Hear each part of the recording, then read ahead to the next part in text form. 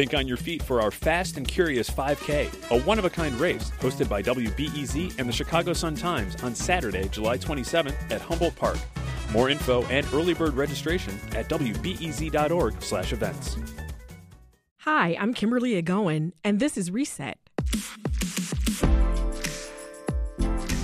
Nearly 400,000 students started school today in Chicago, and for now, they're doing it remotely. And while that may be the safest option during the pandemic, remote learning may create extra barriers for the district's homeless population, an estimated 16,500 students who rely on schools for internet access and other resources. So how is CPS reaching these students? And what will the long-term impact be on their education?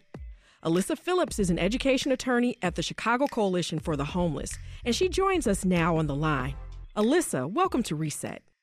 Hi, so glad to be here. Thank you. And also with us is Nicole Branch. She's a case manager at the Sylvia Center. That's a homeless shelter in Uptown. Nicole, welcome to the program. Hello. Alyssa, I'll start with you. Give us a sense of how many students are experiencing homelessness in Chicago and how the numbers have changed.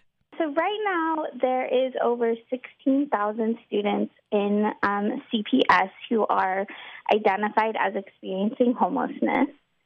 And always to remember that these are students who are identified.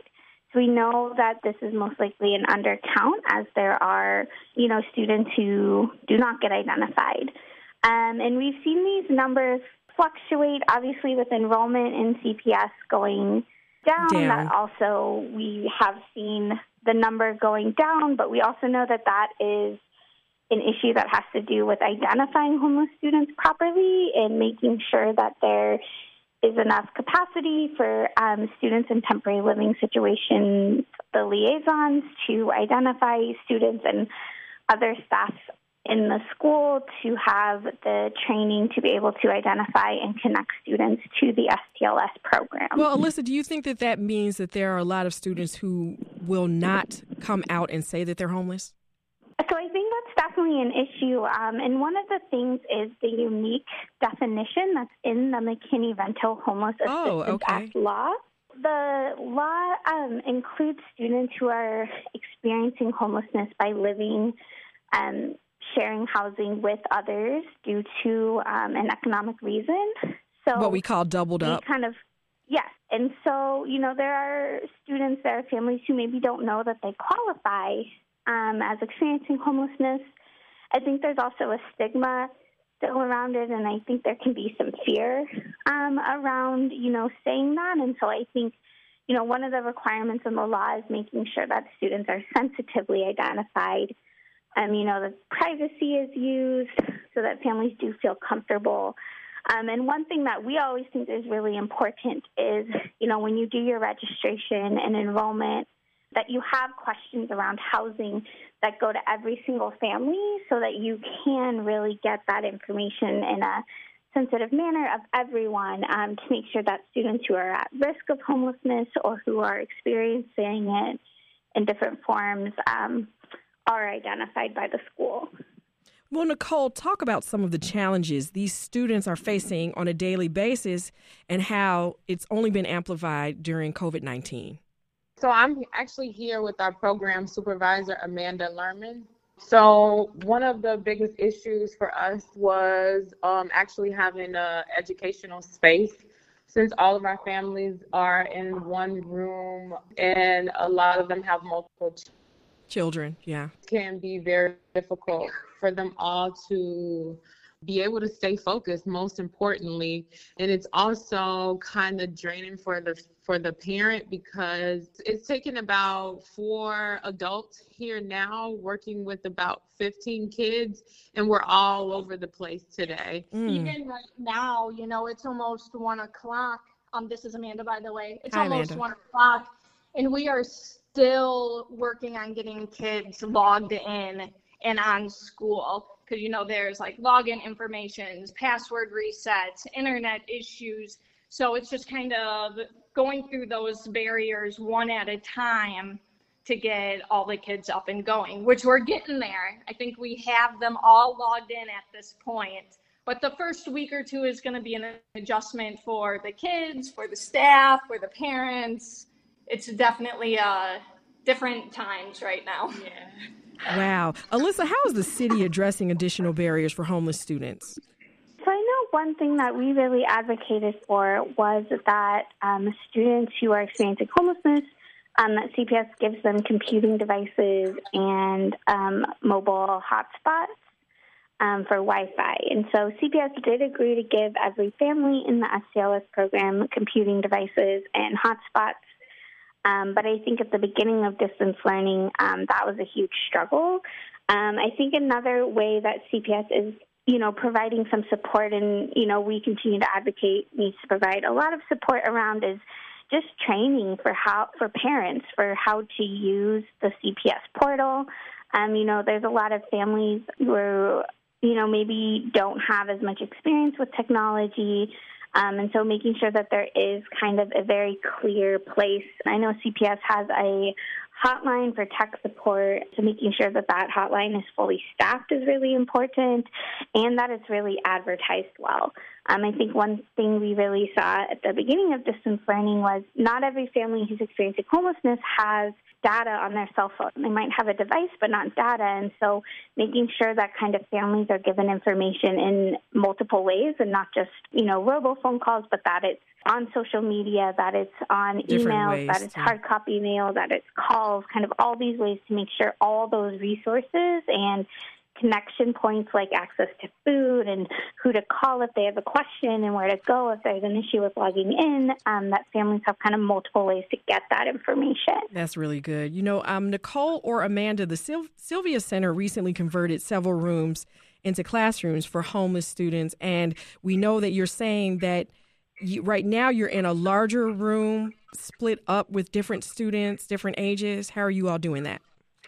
This is Amanda. What we did is we converted some of the family rooms on our 4th floor into classrooms. So they're not big by any means, but every single child has their own desk, their own backpack, their own headphones, their own school supplies. And this is all possible because of the staff at Courtney Language Arts Elementary School, and then the community members that have been buying out our Amazon wish list, that have been calling, asking what they can donate. They've made it possible for every single one of our kids to have these supplies. And then what's even more awesome is they're making it possible for me to have extra supplies for when new families move in.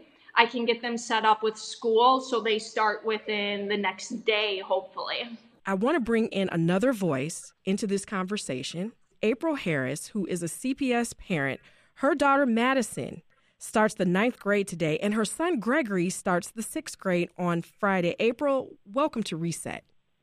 Yes, thank you so much for having me. Good day. Thank you. How are you feeling? How are you guys feeling and doing on the first day of school?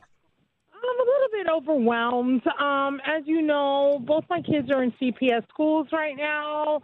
The high school that my daughter is in, they didn't get to me till last week to tell me what I needed to bring in and get her stuff, which was kind of aggravating. I wish both my kids are different, and I always feel like I don't agree with there's no such thing as people unable to learn. Everybody learns different, So my daughter is a very fast learner, and my son has an IEP. You know what I mean? Yes, individual education plan.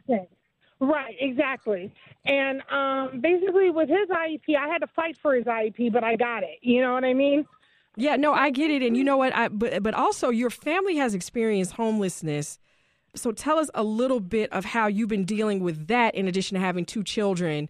At this point, they're at separate schools because one is in 9th grade and one is in 6th grade. So how are you making this all come together, April? Well, right now, we've finally been blessed with housing. Great. Which permanent housing through Lucha, which is nice. That's what we want to hear. Yes, and God is good. But it is hard when you are homeless. Me and my family were homeless twice. Yeah. Before we were blessed with permanent housing. And as you know, it's a very daunting experience, especially on the kids. Thank God we weren't homeless during this epidemic. Does that make sense? No, that does. It is hard because when you're in a shelter, you don't have access to Wi-Fi. You don't have access to the internet. You know what I mean? And even when the remote learning started and we were in our housing, we had issues with the Chromebooks that the school was giving us. But you were given Chromebooks, and what other resources have you received from CPS? We were given Chromebooks, and we were given like a sheet to show us how the kids log in each day and like their itinerary and like what they need to do and stuff like that. Good. It was very self-explanatory, but it was hard sometimes because when my daughter would use her Chromebook last year, because some of her teachers weren't getting the work, so she had to do it on her phone. And then my son's Chromebook was acting up too. So we were constantly taking it back and forth to the schools trying to get it fixed.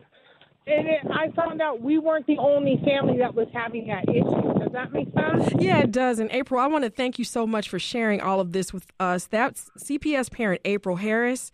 Best of luck to you and your family this school year and beyond. It sounds like you three are on the right track. Yes, we are. Thank you. We are. Thank you so much for having me, and God bless you guys. Of course. Nicole, what's your reaction to what we just heard from April? And, I want to ask Alyssa as well. Some of these barriers, are these consistent with what you're seeing or hearing from other parents? Oh, absolutely. Even till today, we have had a couple issues, mostly with the iPads, a couple Chromebooks. We've had issues with one was like logged out, so we had to I'm thinking we're gonna have to reset that whole computer. Okay. Then we have one iPad that won't stay connected to the internet for some reason. So we've been experiencing these same exact things, but we have been fortunate enough to have Courtney Language Art Elementary. They have been super supportive of us. We have been on the phone with them practically all day. And whatever issues we've come across, they've been able to help us get through them. That's fabulous. Alyssa, what would the coalition like to see from the mayor and her administration around this issue of assisting students and their families who are homeless? I think we would like to see really robust wraparound supports.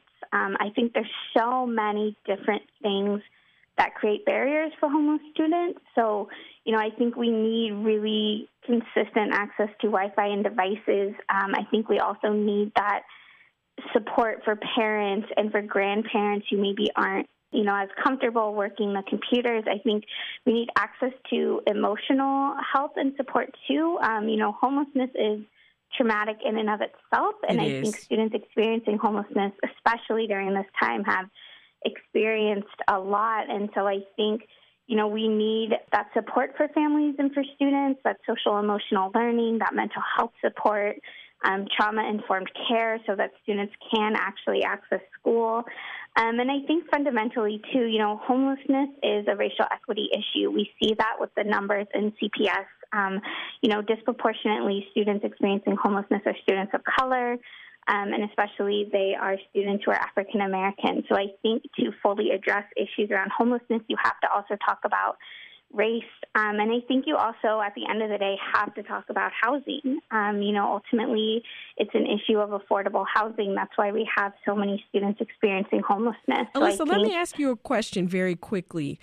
Because something that April said, she said that in the shelter that there really was not internet access. So this digital divide in Chicago that we're seeing popping up all over the place, how does that impact a student's education in the long term? I think that is a huge issue. We're still getting calls from shelters who need support around accessing Wi-Fi.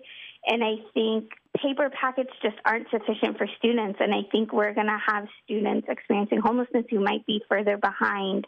And that educational gap is going to be directly linked to that technology gap. So I think Wi-Fi has to be accessible for students in shelters who already are facing trauma and just limited physical space to be able to do their work. So I think Wi-Fi is absolutely critical to students not getting further behind in school. Now, do you receive funds as a part of your coalition? Is that something for people to assist with your coalition as well?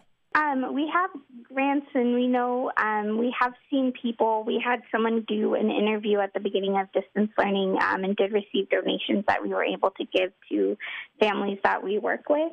And was there any case in which you were expecting funds that did not arrive? So we have funding a couple different ways. We have it through the city. We also have private donations and from the community, things like Amazon wish lists, things of that sort. Oh, good. So how can people help? The way people can help is definitely donations. So donations of desks, school supplies, cleaning supplies, things of that sort. We've gotten such a great response of donations of that sort, and including snacks and waters and juices, that now my next thinking is to think like 5 or 6 or 7 months ahead. You know, what's going to happen at the end of this quarter? Will we still be in remote learning? Will I need to repurchase everything that we just purchased for another 4 or 5 months of remote learning? So even donations that are for specifically Sylvia Center are helpful too. So down that road, if more costs come up because we have to purchase more items, that funding is there. Yes. So we don't have to scramble and try to find it. Thank you so much, Amanda. That's Alyssa Phillips, education attorney at the Chicago Coalition for the Homeless.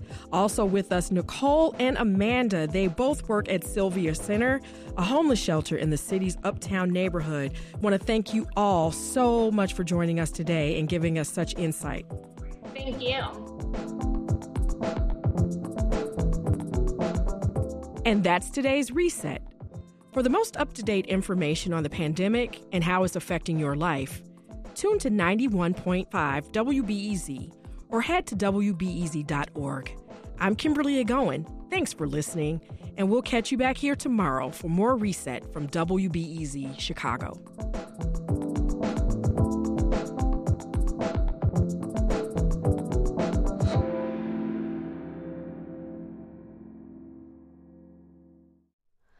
Hi, it's Terry Gross, the host of Fresh Air. We bring you in-depth, long-form interviews with actors, directors, musicians, authors, journalists, and more. Listen to our Peabody Award-winning Fresh Air podcast from WHYY and NPR.